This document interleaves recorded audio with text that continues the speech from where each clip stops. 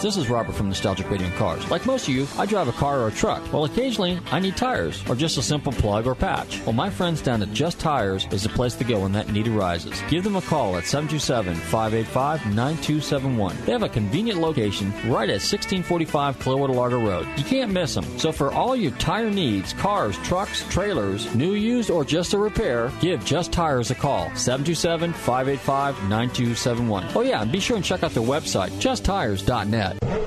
Do you ever feel the need for speed? Well, experience the thrill of indoor karting at Tampa Bay Grand Prix, located at 12350 Automobile Boulevard in Clearwater. Call 727-527-8464. They have state-of-the-art electric karts racing around a quarter-mile road circuit. Bring your family, friends, and teammates for some speed, fun, and competition at Tampa Bay Grand Prix Indoor Karting Facility. Call 727-527-8464. Visit their website at tampabaygp.com.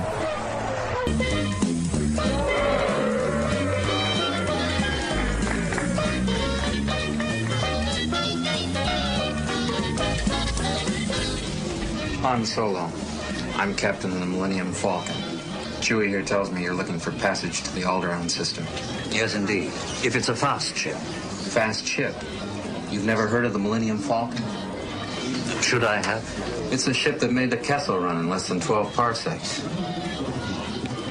I've outrun Imperial starships. Not the local bulk cruisers, mind you. I'm talking about the big Corellian ships now. She's fast enough for you, old man. What's the cargo? Only passengers. Myself, the boy, 2 droids, and no questions asked. What is it, some kind of local trouble? Let's just say we'd like to avoid any Imperial entanglements. Well, that's the real trick, isn't it? And it's going to cost you something extra. 10,000, all in advance. 10,000? We can almost buy our own ship for that. But who's going to fly it, kid? You? You bet I could. I'm not such a bad pilot myself. We don't have to sit here and listen. We can pay you 2,000 now, plus 15 when we reach Alderaan. 17, huh? Okay, you guys got yourselves a ship. We'll leave as soon as you're ready. Docking Bay 94. 94. Looks like somebody's beginning to take an interest in your handiwork. Chewie, get us out of here! Oh my, I'd forgotten how much I hate space travel.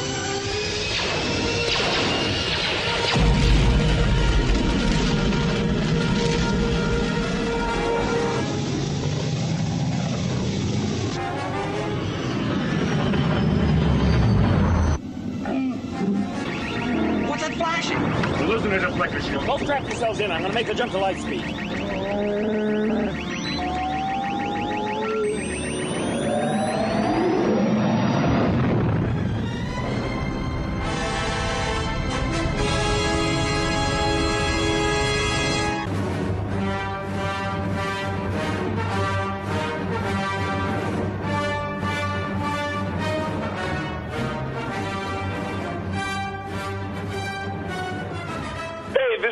Santiago of CarFix and GarageInsiderTV.com. You're listening to Nostalgic Radio and Cars. Enjoy the show.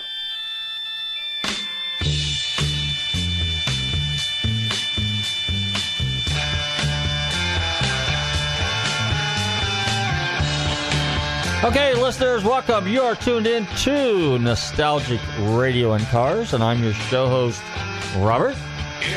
For the evening, last week, this week, next week, and every week thereafter. Yes, sir, I'm your show host, Robert. To the fascinating and legendary radio show, Nostalgic Radio and Cars. Hey, guess what? Cedric, how you doing this evening? I am well. You are well. You know, we've had some interesting weather again lately here, haven't we? Yeah, we're keeping an eye on that right now. It looks like we should be in the clear tonight, though. But we should be? Okay, so I'll keep you updated. No lightning strikes, no... Nothing yet. Nothing's going to blow up on us. No. There's some nasty weather over in Tampa, but it doesn't look like it's going to make it all the way over here. Okay, of course, we're in the lightning capital of the world. But anyway, run your computer and Google TanTalk1340.com, and you can see us live here in the studio. Also visit our website, GulfstreamMotorsports.com. If you've missed any of our past shows, you can check out our podcast. And don't forget to like us on Facebook. Hey, do we have any radio giveaways? I think we got a radio giveaway to the 9th or 10th caller, Cedric. Don't we have something for the Mosey or something like that going on? Or what do we got? I'm sure I could dig something up. Bobby, what do we got in there? Hey, Bobby, you're sitting in the studio tonight. What do we got going on? Tell Cedric so I can... I've somehow misplaced my notes. If you can what do we got? Bumper stickers back here, too. I've got bumper a whole stickers? bunch of... Which one? WTAN one? I actually have some Ted Nugent ones that I've stashed back here. You have some Ted Nugent? I'll dig them out. Whoa. Hey, the 11th caller gets a Ted Nugent. Let's just see if we still have some of those. But anyway, yes, we have Spirit of the Wild, Ted Nugent. But somebody saved a couple extra ones. That's good. That's good. Anyway, hey, we've been working on some stuff here lately, some car stuff. But what's interesting, I mention all the time that love the animals. They're delicious. That's a Ted Nugent Spirit of the Wild sticker. We need to get some more of that. I have to send off for some good stuff. Look, the phone's ringing. The phone is ringing again. Look at that. And there it goes again, and there it goes. That's amazing. When there's radio giveaways, there's always people in there looking for stuff. But, hey, I don't blame them. Oh, yeah, be sure and check out on our website. We have our stuff page. And, of course, we still have some T-shirts. And we have bumper stickers, okay? So, anyway, but where I was going with this is, it's funny how things work. I mentioned to you guys, and you all know that I do appraisals and pre-purchase inspections. Well, this week must be my week for Lincolns, because I had a guy call me up the other day, and he had a 1947 Lincoln that he was looking at purchasing. It was a Restomod. Somebody had put an Art Morrison chassis underneath it and a small block Chevrolet like an L6 or something like that, and AOD and some kind of other cool little gadgets. And I can perfectly understand why a lot of guys do that. You'll get a guy that, for example, has a lot of money and he's got a really, really, really nice 57 Chevrolet, for example. Okay, 57 Chevrolet and a 57 Thunderbird are probably the two most iconic classic 50s automobiles. And so if a guy's got a really, really nice restored car, he doesn't necessarily want to drive it all the time because the car is pretty much nicely restored, and he's got to trailer it from show to show, and it may be a ACA car that is being judged on a national level, and you got to keep the car kind of nice and pretty all the time. And he can't really enjoy it because he can't really drive it. If you've got kind of a beater or edgy kind of car, you can drive those cars, and I talk about this all the time on the radio show. I drive beaters because they don't require as much maintenance. They don't eat as much, as they say. You're still a slave to your classic cars regardless. But you can drive them, have fun, don't have to worry about parking them anywhere and get caught in the rain like we have a lot of rain here in Florida. Plus, we have a lot of humidity. And regardless of what time of year it is, your stuff will sit in the garage. And unless you've got a climate-controlled garage, your stuff will just pit. That's just what happens. It pits, it oxidizes, and it sweats, and, it starts to rust. And it's just a fact of life down here in the tropical region of Florida, here where we're at in the Tampa Bay area. But nonetheless, so a lot of guys like to take, if they've got a lot of money, they like to take an older car, for example, a 57 Chevrolet, or in this case, a 47 Lincoln, and incorporate state-of-the-art electronics, state-of-the-art drivetrain. Now the guy's got a car that looks really, really cool and vintage, like his 1947 Lincoln Continental, and he's got all the state-of-the-art goodies on it, so it drives and handles and rides and blows air and has nav, just like his brand-new spiffy little BMW. So it's kind of a cool little car, or Mercedes, or Audi, or Lexus, or, Lincoln or Cadillac, or whatever else you might have on his day-to-day, for a day-to-day driver, which is actually kind of cool because a lot of guys are into it. Now, I wasn't originally, but because I still like points and I still like playing with a carburetor. And I still like wrestling around with the car when it doesn't want to start every once in a while. Like my Excursion. We got that sound effects here where my truck kind of wants to start once in a while. Oh, but at any rate, so this guy's looking to buy this car. And so he gave me a call. He was referred to me, and I talked to him last year because he was looking for a Mustang. And so I told him what my thoughts were on it. And I have to be kind of impartial. Now, I may not be a big fan of Restomods, but you know what? If they're done really, really right, they they can be a lot of fun. They're cool. But they're very expensive. But the best way to buy one is to buy one that a guy spent $100,000 on it, as a round number, for example, and you can buy the car for about half because they really don't have a resale value. So keep that in mind when you buy these Restomods. You're going to get a good deal if you buy one used that's had a lot of stuff done to it and it runs and drives and everything works. Turns left, turns right, goes straight, brakes work, shifts, wipers work, even the horn blows, all that cool stuff. But it is not a classic car, and amongst us purists and collectors, those cars have very little value. So that's just the way it is. Another guy called me up today, and he's got a 1931 Lincoln, and that's a very, very cool car. It's a pre-war car, 29, 30, 31, 28, 29, 30, 31 Lincolns, kind of like the Model A's. They all kind of look alike, but it's a big car. Hand-built, beautiful car. Ford owned Lincoln Mercury at the time, or Lincoln at the time, and they bought him in 1922. And that was Edsel Ford's idea to buy Lincoln, and they've been on a roll ever since. Back in those days, they were a high-end car. And a lot of cars were built, let's say, for example, a 1931 Lincoln, depending on the chassis. If it's an all Ford/Lincoln body, that's one thing. But if it was a custom chassis car, or custom bodied car, rather, on a Ford Lincoln chassis, then the values change. Now, he's not quite sure what the value of this car is. That's something I got to look into, and I'm probably going to meet with the guy next week.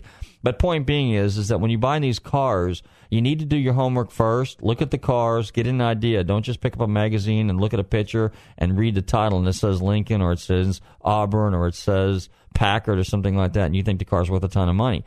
There are different Auburns, there are different Packards, and there are different Lincolns, and there are different Cadillacs. And if they're on custom-bodied cars on the chassis, that makes a huge difference in the value, because they're done generally in limited runs.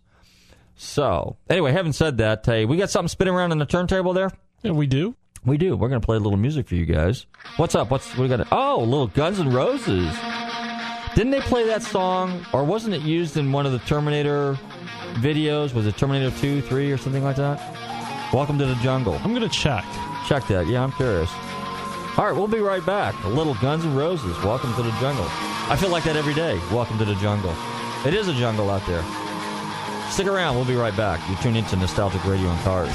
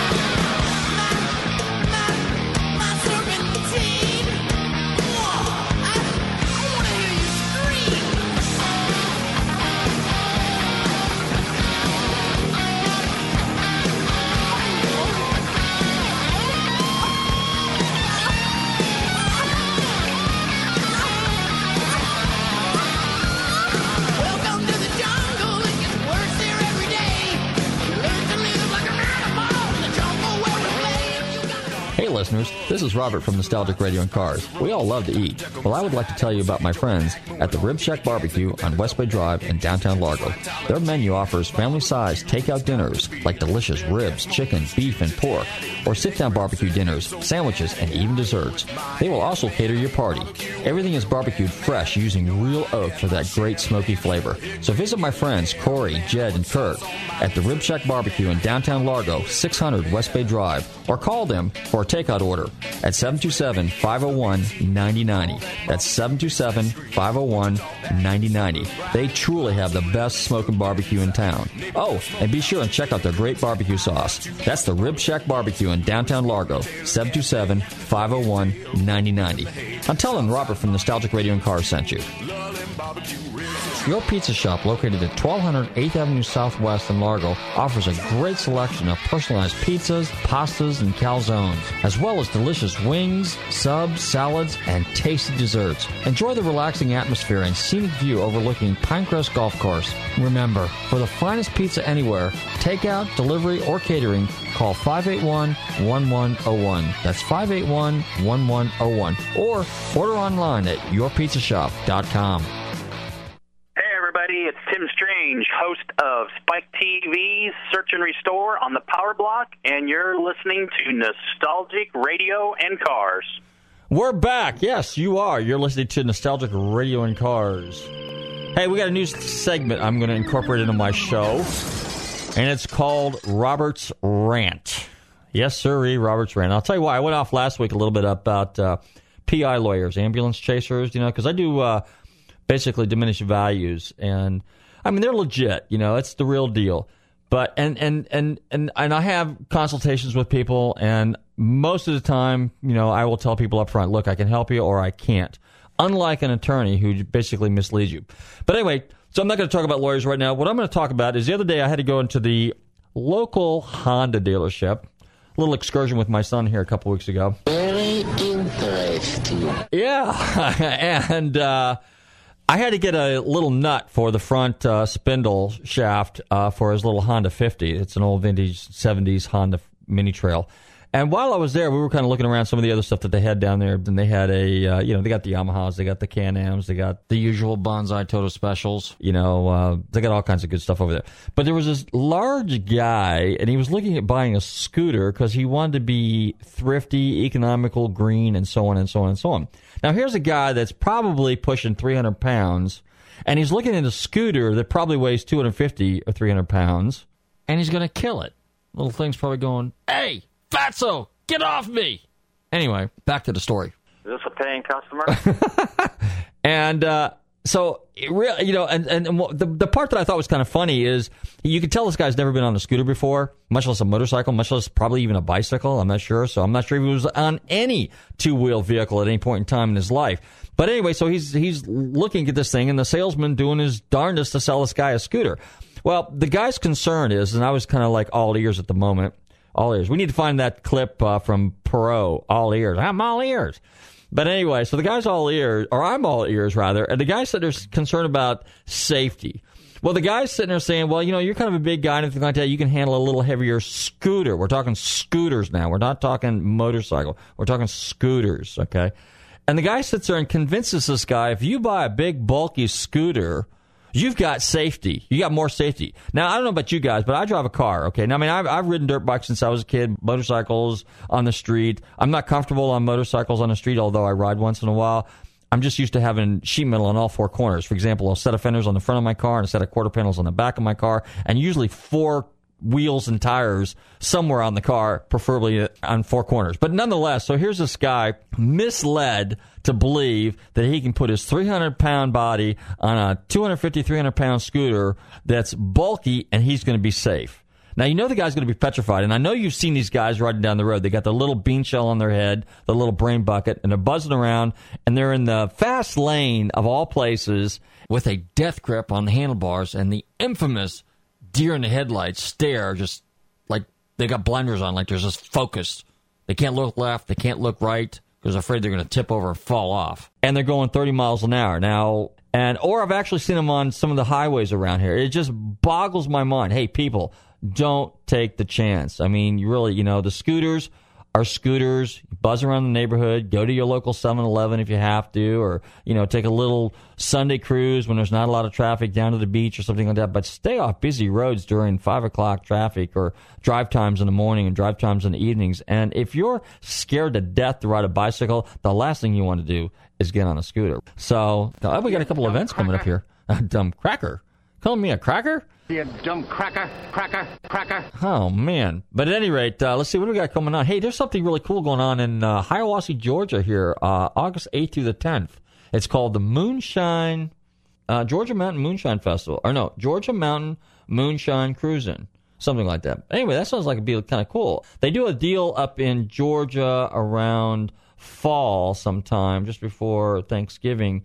And it's also a moonshine get-together, and it takes place up there near Gainesville, Georgia, just outside of Dawsonville. And if the name Dawsonville rings a bell, it should, because Bill Elliott, also Bill from Dawsonville, NASCAR guy, lives up there.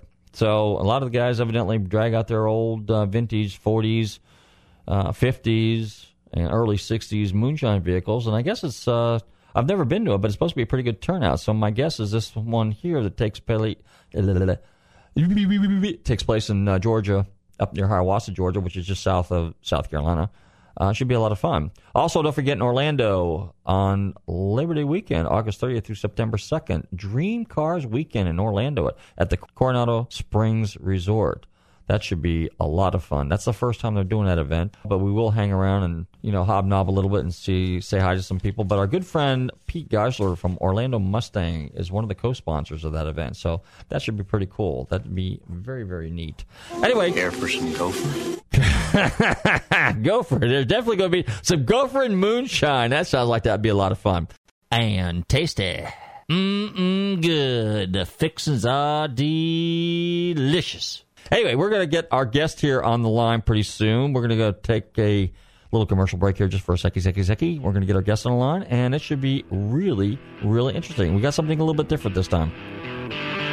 We're going to get into 4x4s. Hey, this is a group called Tragically Hip from Canada. The title of this song is, New Orleans is Sinking. Well, actually, New Orleans sank already, and they basically bubbled it back up to the surface, so kind of a groovy song. If you're Canadian. And our guest is Canadian, so stick around. We'll be right back. You're tuned into Nostalgic Radio and Cars. Memory is muddy, what's this river that I'm in? New Orleans is sinking, man, and I don't want to swim.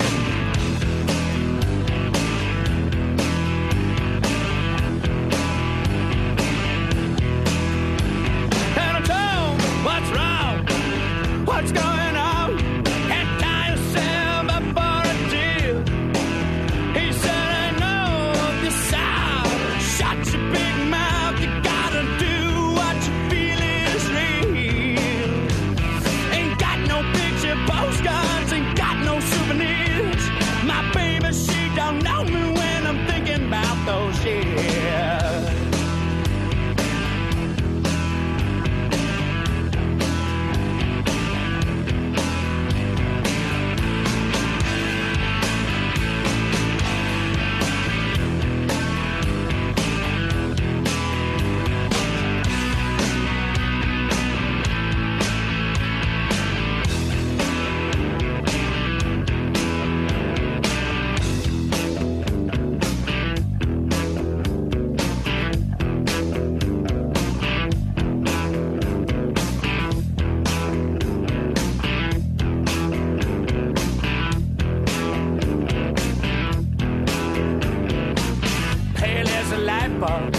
Hanging on a wire, sucking up to someone just to stoke a fire, picking out the highlights of the scenery.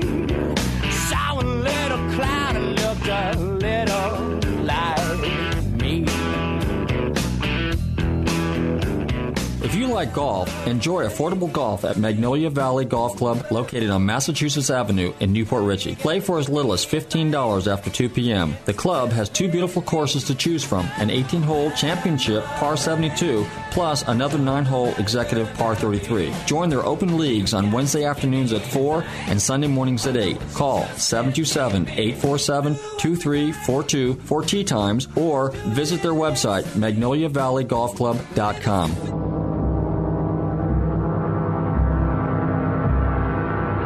From a future where men must hide underground has come a machine wrapped in flesh who kills but cannot be killed. Arnold Schwarzenegger is Terminator, an assassin from the 21st century sent back through time. His target is a woman who holds the key to the future. Her only hope is a soldier who has hunted the Terminator from the future into the present. He's not a man. Machine. Terminator. What does it want to be? It can't be bargained with. It can't be reasoned with. It doesn't feel pity or remorse or fear. And it absolutely will not stop. Ever. Until you are dead. Arnold Schwarzenegger. in Terminator.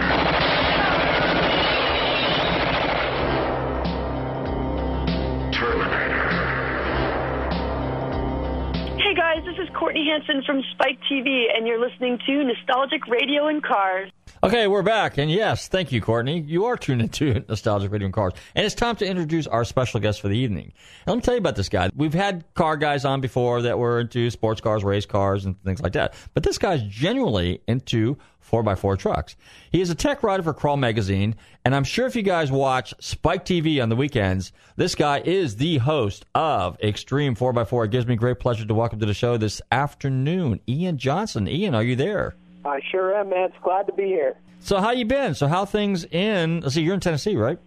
Yeah, we're just south of Nashville. It's good, man. We've had a couple good weekends of wheeling, so we've been out getting dirt on the tires and breaking parts and having fun. That's it. Breaking parts and having fun. Yes. So, well, tell us a little bit about you, Ian, and how you got into the car hobby, so to speak. Well, the car, I blame it all on my first car. I tell everyone that because if my parents had bought me the Honda, CRX that I really wanted back in 1985, then I would have had a good car, and I probably never would have become a mechanic, but instead I had to buy like a $500 car and basically piece it together just to get to school every day. And because of that, I just moved into becoming a mechanic after that because it was just something I found natural aptitude for and enjoyed doing it. And the funny story is that car was a 75 Volkswagen Beetle, little air-cooled bug, and fixed it all up, made it a Cal Custom and slammed it down. And when I got married 14 years ago, my wife found that car for me, and when we came back from our honeymoon, it was in the driveway. So I still have in my possession my very first car. Well, congratulations. That's cool. That's a neat story. Yeah, so it's still here. And my boy, my son, who's turned 12, he came out and he sat in it in the shop the other day, and he was kind of eyeing it, and I just looked at him and said, no way, you get your own first car. There you go. That's kind of cool. So yeah, now that's what started it all, just working on a car and trying to keep it running, and it's kind of like it forces you to learn how to fix stuff, Now, you're from Canada, so you were telling me earlier that it's kind of like your truck territory up there a little bit, right? Yeah, basically, where I'm from in Ontario, is if you don't have a four-wheel drive truck, you don't get to go to work for half the year because it snows all the time. Mm-hmm. So when I started working as a mechanic, I started as an apprentice when I was 16 years old, worked at GM dealers, and I ended up basically in the driveline department and basically was rebuilding automatic transmissions and transfer cases and rear ends all day, every day. And there's a big off-road scene up there because there's a lot of wilderness, and it's just fun to go out and try to get lost in the woods and have fun. And when you're fixing them all day at work, you start to learn the tips and the tricks, and you start throwing bigger axles underneath it and bigger transfer cases and bigger tires, and it's all downhill from there. It's all downhill, no pun intended. That's right. That's right. Well, now let me ask you this: you're a tech writer for Crawl Magazine. Did that come before the TV show, or after the TV show, or during the TV show, or how'd that all come to fruition? The TV show, the first TV show I did was Monster Garage. I did that probably about 11 years ago, and I just applied on the internet just for fun. I was working as a high school shop teacher at the time. I'd made the transition out of being a mechanic. I'd gotten the opportunity to teach high school auto shop. And so I went and got my degree and was teaching basically grade 10, 11, 12 auto shop and welding and custom fabrication. And all the kids loved that show, and I loved the show too, watched it all the time. And we'd actually watch it in class every Friday. And they kept egging me on, say, apply, you got to apply. So I did, and I ended up flying down to Long Beach and did an episode of Monster Garage. And shortly after that, the production company called me and just sort of mentioned that, hey, there's a production company in Tennessee, and they're doing how-to television shows, and it would probably fit really well because you're a teacher. And so I was sitting in front of the computer, and I said to my wife, I just said, hey, I'm going to apply to this job in Tennessee. And she kind of tuned me out, thinking, nah, there's no way they're going to hire you, a Canadian, to move down to Tennessee. And 2 weeks later, I was sitting in Tennessee with a job on TV. And we've been making the show ever since. We've been going, we're moving into our 10th year right now, but the Crawl Magazine deal honestly fell in our laps. I met the original publisher. I met him at SEMA one year, and they were going to come out with a magazine, Hardcore Off-Road. They'd watch the show. They wanted some tech writers, and I said, yeah, I'll help you launch this thing, and we kind of did. And they had some management issues throughout the years, and it looked like the magazine was going to go away, so I stepped in with some cash and said, the magazine's too important to make it go away. So we kept it around and kept it alive, and it's been going strong ever since. On your TV show, Extreme 4x4, how does your filming work? Do you film like 2 weeks and then off 2 weeks? Do you film 3 weeks straight? Do you film weekends, or what's your filming schedule? My schedule is basically the same as all the Power Block shows, and that is we'll be scheduled 10 days to make one television show, and on average, that's 10 days. In that 10-day period, I'll have 5 days with a camera crew and 5 days without. So I'll sit down with my producer, and we'll talk about what the next show is going to be, what project's going to come in, what parts we're going to be putting on, what we're going to be doing on the show. And then I'll sit down and say, okay, I need a camera crew on Monday and Tuesday, and then I don't need one for Wednesday, Thursday, Friday, and then we'll come back the following week, and I'll need 3 days that week. We'll just break it up. And then what we'll do is we'll come in and we'll shoot. And it's very different than most other TV shows in the fact that the Power Block is kind of this weird enigma where the guy who owns the company, RTM Productions, he's got this rule, and that rule is if you're going to go on TV and say, I rebuilt this transmission, you have to be the guy that rebuilt the transmission. There's nobody else that can come in and rebuild it for you. And he just, in his opinion, that gives the show's credibility. So any work that's done in the Extreme Studio is done by me, and that's the only person in there working. So we're in there building the cars, and I'll build them, we'll film a little bit, build some more. How much input do you have as to what you're going to build, and who maybe some of the sponsors might be, or the nature of the project, things like that? That's the beauty of being an off-road, because there's really not a lot of off-road shows out there, and there is a line between an off-road guy and a car guy. I still consider myself part car guy. Like, I understand classic cars and custom cars and car shows and all that kind of stuff, but for us off-road guys, we're more like a race guys. It's got to work good first and look good second. And if someone's into classic cars, they probably don't really understand off-road. Well, everyone at the production company had never done an off-road show before. So once we got a couple shows under our belt, I've been very fortunate. The executive producers just basically said, listen, you know what you're doing, have fun, build cool stuff, and make good TV. And so I have 100% control over every project that rolls out of that place. So I just get to go to work and build stuff that comes out of my head. When you do your shows, like the filming as far as that, do you film is it like 12, 13, 14 episodes per season, or how do you do it? We actually do 23 episodes a year. Really? 23? Okay. Yeah, so it's a full-time gig. We run, I take 2 weeks off a year. I always joke with anyone asks me, like, how much time do you work, how much time do you get off? And I say, if you add up the basic math for our television show, and you say you got 10 days to do a show, and X number of days to do this, and you got to shut down for SEMA, and I got to go to this trade show and that trade show, it takes 56 weeks to make 52 weeks worth of TV. So we're always sort of behind that 8 ball of working, but it's not digging ditches, so it's a fun gig. Oh, absolutely. And you're in a truck, so in 4-wheel drive, so it's kind of cool. Well, let me ask you this: how many hours a day do you guys shoot?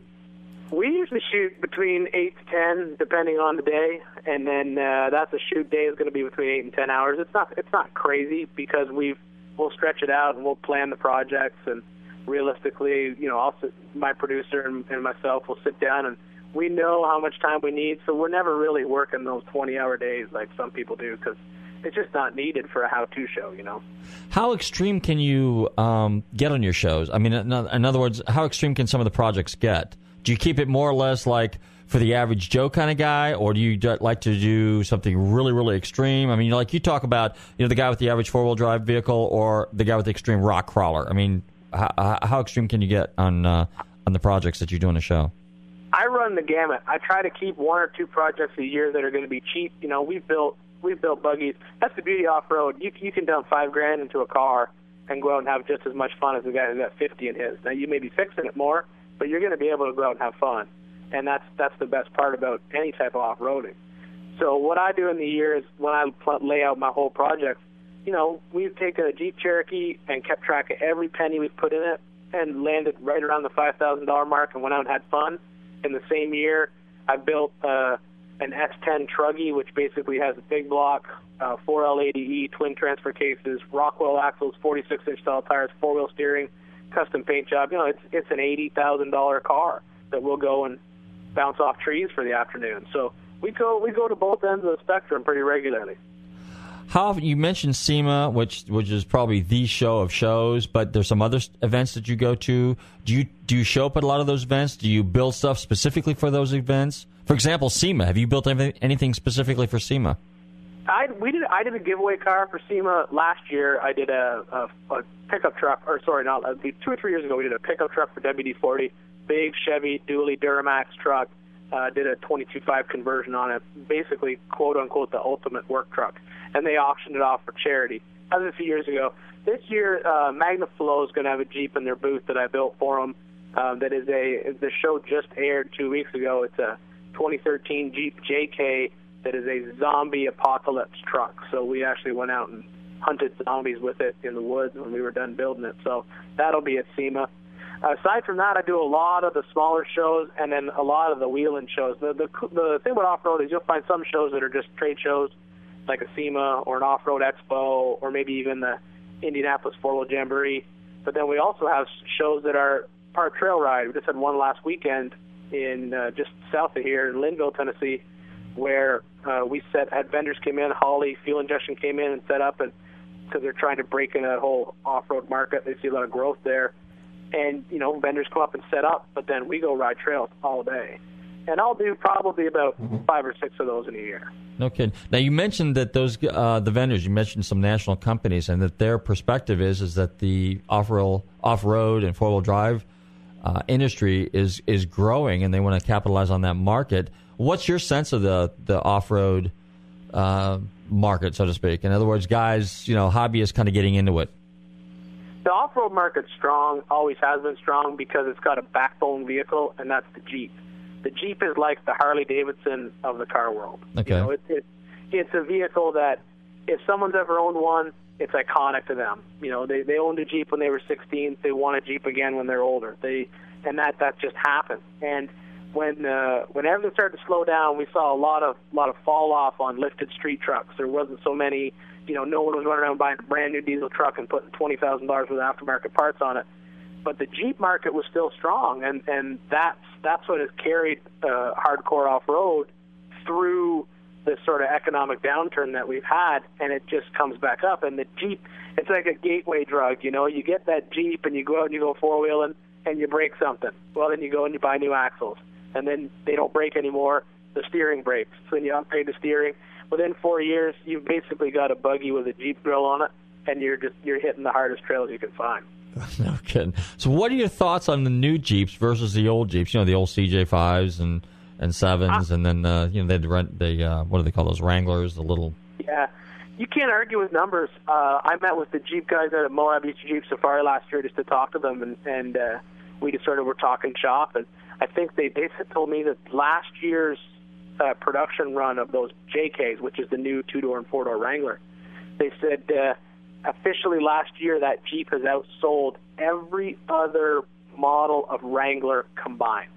Really? So you take that came out in 2007, so in 6 years it outsold, you know, 30, 40 years of Jeeps. So they are popular. They serve a niche market. I think it's coming along well. The Rubicons really fit a good sort of rock crawling market. They're very much what I like to call a West Coast truck because they're a big truck. On the East Coast, the trees just get in the way and eat them up pretty hard. But you can't argue with the popularity of a vehicle that sells that many models. Do you think a lot of it has to do with the fact that they've civilized the Jeep as opposed to, you know, back when I was in high school? I mean, if you had a CJ5 or CJ7, it was cool, but it was crude. Oh, absolutely. I think the other astounding figure that comes out of Jeep is that starting in about 97, which would be right about when Chrysler was really in the heyday of the Jeep. That was when the TJ came out. That's when they brought back the round headlight Jeep. Mm-hmm. First-time Jeep owners, so your brand-new Jeep owners off the lot, it flipped. It was 80% women, 20% men. and it's stayed that way since. Now, second owners, it's the inverse. It's once a woman will buy that Jeep off the lot, take the top off, it's a fun convertible, it's fun to drive. When they trade it in, there's a guy lined up to buy it, to start cutting it up to turn it into an off-road truck. And that's been the trend ever since. What years seem to be the most popular in terms of hot rodding or chopping up or making cool vehicle, off-road vehicles out of? And as far as the aftermarket parts industry supplying that particular model, which one would it be? It basically breaks into what model you want, because there's, like you were talking before about CJs, and it basically boils down to your CJ, the CJ series, which is your old school Jeep that everyone thinks of when they think of a classic Jeep. Mm-hmm. That was the one from the 60s through the 80s. Then there was a YJ, which was the square headlight. That was when Chrysler first took it over. They rebirthed it again as the TJ, and now its new model year is the JK. Each basically model brand has a fan base, and they'll stick with it. Guys they want a CJ because they want that classic old iron, and they want to have, very simple electronics packages. Guys will buy YJs because honestly they're dirt cheap. You can pick them up for $1,500 and start chopping them up. Best performing Jeep for off-road ever is the Jeep TJ. That's your 97 through 04. That was the best off-the-lot Jeep I think that it was ever built, and it's still got a huge following today. Automatic versus stick shift? It depends. I'm a fan of automatic because with the hill climbs that we do, if you're grabbing a gear, you're rolling backwards. Mm-hmm. But there is a benefit to having the low range ratios of the standard transmissions because you do get a deeper first gear. But we often make up for that elsewhere in the drivetrain with we change out the transfer cases and put lower gears in it. We change out the axles and put different gears in it. So I think the automatic has taken over, especially now that we can build them incredibly strong. In the 80s, we had some bad transmissions, but, everyone's still tried and true turbo 400s, 4L80Es. You can build them to be bulletproof, and that's basically what we need. How about the general use is probably what, just moderate trails, or are they getting pretty extreme, like trying to crawl up and down in between rocks and some pretty steep hills and stuff?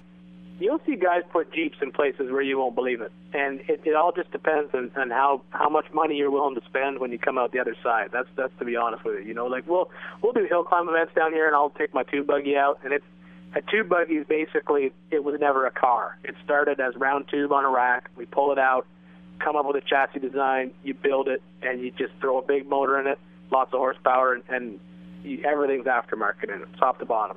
We'll go out to an event, throw it up a hill, and you're looking at a $1,000 prize, but you're going to probably break a $4,000 axle shaft trying to win that prize. So it's all just for bragging rights, really.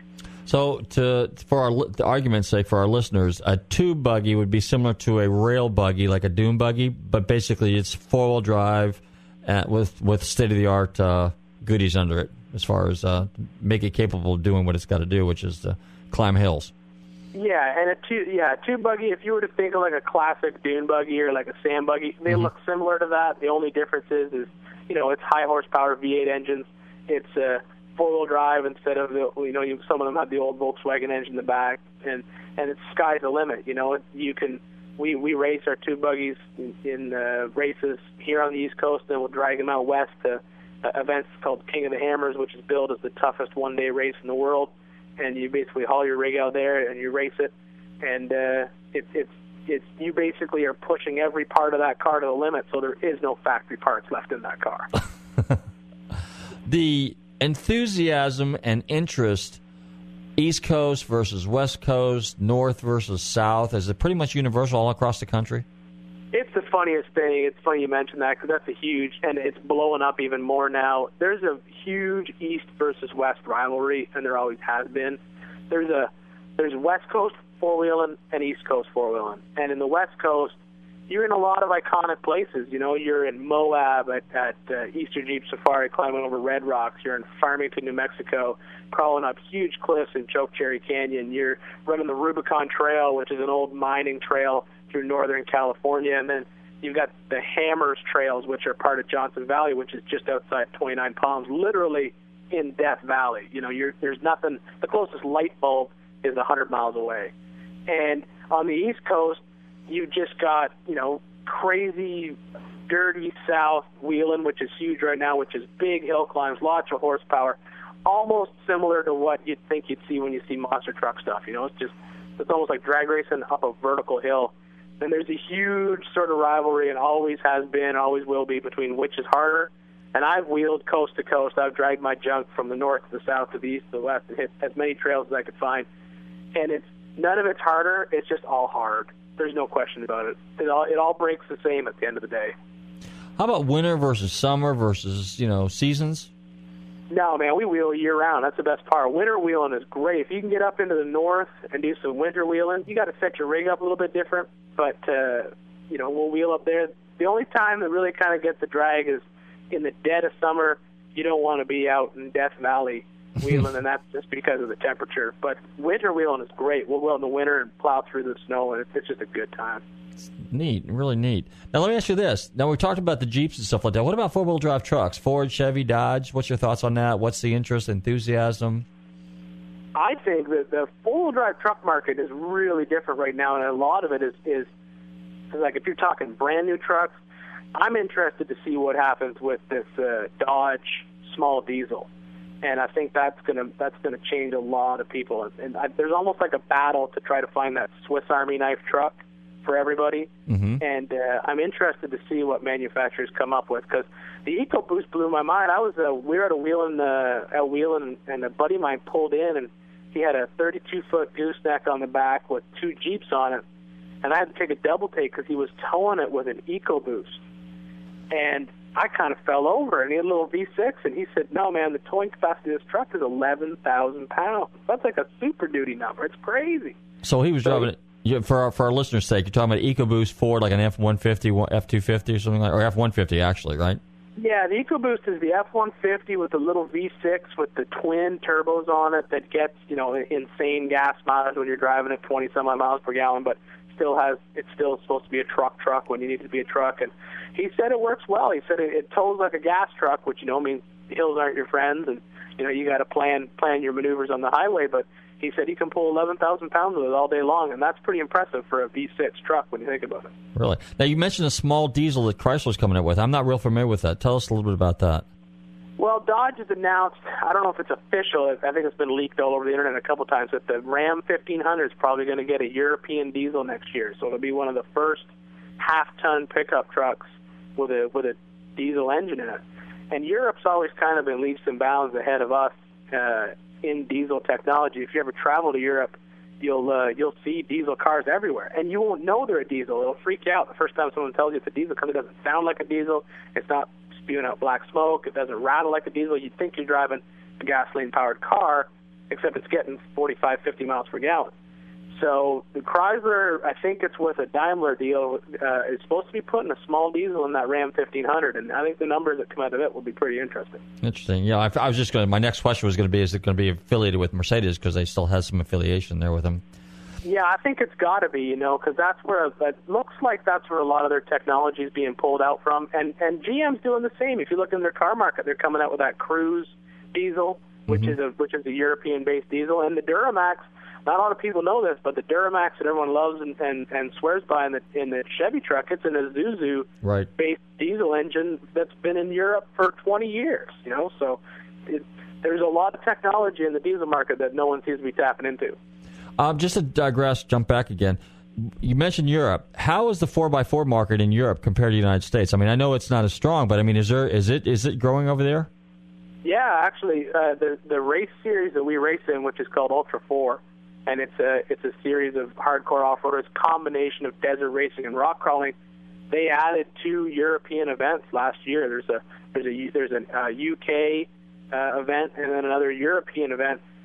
It's a little bit different because of the rules that they have to follow in Europe for towing vehicles. It's harder to move vehicles around, I think, in Europe than it is here in North America. So it's not as big, but there is a good amount of guys who are doing some hardcore wheeling in Europe, and it's pretty cool to see. Have you had a chance to go over there and race and participate? I've never raced there. I've been to Europe many times. My wife and I actually went to Ireland. Our most recent trip was Ireland to go to the 250th anniversary of Guinness beer, and there's not much of Ireland left because I drank most of it. But that was a good trip. Ian, that's an Irish-Scottish name, so, you know. That's right. Yeah, there's some in there. There's some in there. Went back to the motherland to have some fun. So it was good. It was lots of fun. Good. Well, let me ask you this. Now, that racing, let's go back to the racing. The racing that you're doing, you know, most racing nowadays is, and it's sad, but it's sort of vintage, but most of the new racing is kind of spec racing for all practical purposes. You know, NASCAR, IndyCar. So really, it's up to the drivers because the cars are all the same. In your racing, are your cars set up differently, or are your cars set up like spec cars? No, that's the beauty of off-road racing. Off-road racing is truly, and I do think that's why if you look at some of the big names that have come back to off-road racing, like Robbie Gordon recently has kind of moved away from that asphalt racing to come back and get dirty again. It's because off-road racing is still kind of run what you brung, and if you want to try something different, you can try it. If you want to try a different suspension system, you can try it. It's really, you know, you show up and you lay it all on the line and you see if you can pull it off, and if you can pull it off, that's great. And if you break, too bad, you're going home. You know, the two big players in off-road racing are your desert racing, which is your scores and your best in the desert, and that's what a lot of people think of when they think of off-road racing, and they think of trophy trucks and these guys driving to the desert and helicopters chasing them and stuff like that. But we race Ultra 4, and Ultra 4 has a very strict no-chase rule, and that is you basically have to carry all your spare parts and all your tools, and if your car breaks on the race course, you got to fix it and keep going. So, you know, the last race we did out in Johnson Valley, it was 113 miles, and it took you almost 9 hours to finish it. Wow.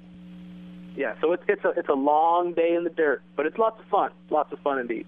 You had mentioned also that you do like an on-the-road show. Tell us a little bit about that.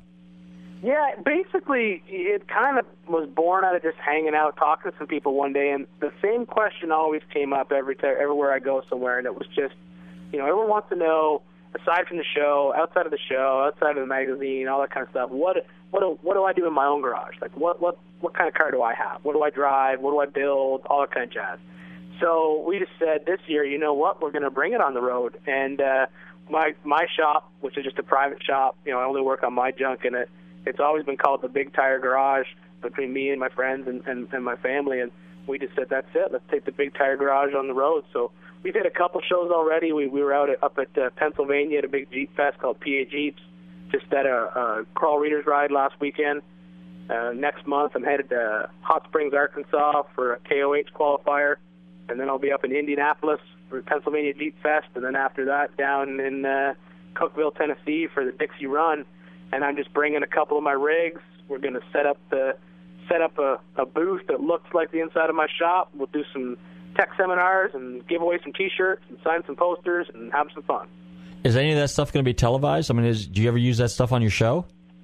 We don't, because honestly, moving crews around, it's like moving a small city. You know, it's crazy. So with the schedule that we've got, I'm basically, the last show we did, the PA Jeep show, we were in the studio shooting all day, and then I jumped in my hauler, ran up to Pennsylvania, was there for Saturday, left out Sunday afternoon, and then we were back in the studio on Monday morning. So there's times when this type of thing, honestly, it was just something that I wanted to try for fun and get out there. And, you know, we printed up, 1,000 giveaway T-shirts and a bunch of posters, and I got some stuff to give away to people, or just to, like, give back to the guys who watch the show and read the magazine and see what's going on, and just get out and shake some hands and meet some people. Drink some beer. That's cool. Drink some beer. There you go. Guinness, right? That's right. Hey, how about charities? You know, I know we mentioned, we always talk about that with some of our special guests and stuff, but you're into what? Kind of like a recreational preservation type thing? Off-road? Yeah, the biggest battle we have in off-roading is bad image, and that's the truth. And so I do a lot of work with companies. There's a couple big hitters. It's Blue Ribbon Coalition, and then we've got some local Friends of organizations like Friends of Johnson Valley and then the Southern Four-Wheel Drive Association. And our biggest thing is we keep losing land, and we're not out there to damage the environment. We're out there to preserve it. You know, my son's 12. I want him to go wheeling when he's the same age as me in 30 years. I want him to be out there having fun in the dirt too. So we lose public land left, right, and center because people just look at us as, you know, we're out there destroying the world, and it would be better if we didn't drive our trucks over stuff. But at the end of the day, we're out there to enjoy the environment just like everyone else. And so I work a lot with organizations like that to preserve public land, keep it open, keep us access to it, and then private land, we do a lot of trail cleanups and stuff like that. So that's on the land use side of thing. And then everything else that we do, and it's really common for a lot of off-roaders, we do a lot of military give-backs. There seems to be a real tie-in with hardcore off-roading and military. You'll always run into a lot of military guys. So we do a lot of work with the Wounded Warrior Foundation and stuff like that. And I just partnered up with a crew up in Pennsylvania, which was pretty cool, where they're actually taking injured vets who are coming back, modifying their vehicles so they can drive them again. So let's say the one they're working on right now, the gentleman lost his leg, so he couldn't drive a standard anymore, needs an automatic. So I'm helping them out with some tech stuff and some parts so they can do that conversion and get that guy back in the woods, having some fun with his friends, even though he's coming back as an injured warrior. Wow, that's super. Hey, Ian, we're out of time, but I want to thank you very much for coming on the show. You know what? I want to have you on again sometime because you got some great stuff going on, and I want to hear some of the cool stories. Special thanks to Ian Johnson, the host of Extreme 4x4 on Spike TV every weekend. All you 4x4 lovers, be sure and check out the show. Meanwhile, I want to tell all my listeners, thank you for tuning into Nostalgic Radio and Cars. Remember the most legendary, fascinating names right here on Nostalgic Radio and Cars every week. I want everybody to check out our Facebook, like us on Facebook, check out our website, GulfstreamMotorsports.com. Stay safe, drive carefully, love your family, and we'll see you at some of the car shows. We chased our pleasures here, dug our treasures there. I don't mean to be telling tales out of school, but there's a fella in there who'll pay you $10 if you sing into his can. Downtown Dave. I'm not here to make a record, you dumb cracker. It broadcast me out on the radio. WTAN, Clearwater, Tampa Bay. WDCF, Dade City, Tampa Bay. WZHR, Zephyr Hills, Tampa Bay. Listen. You dumb cracker.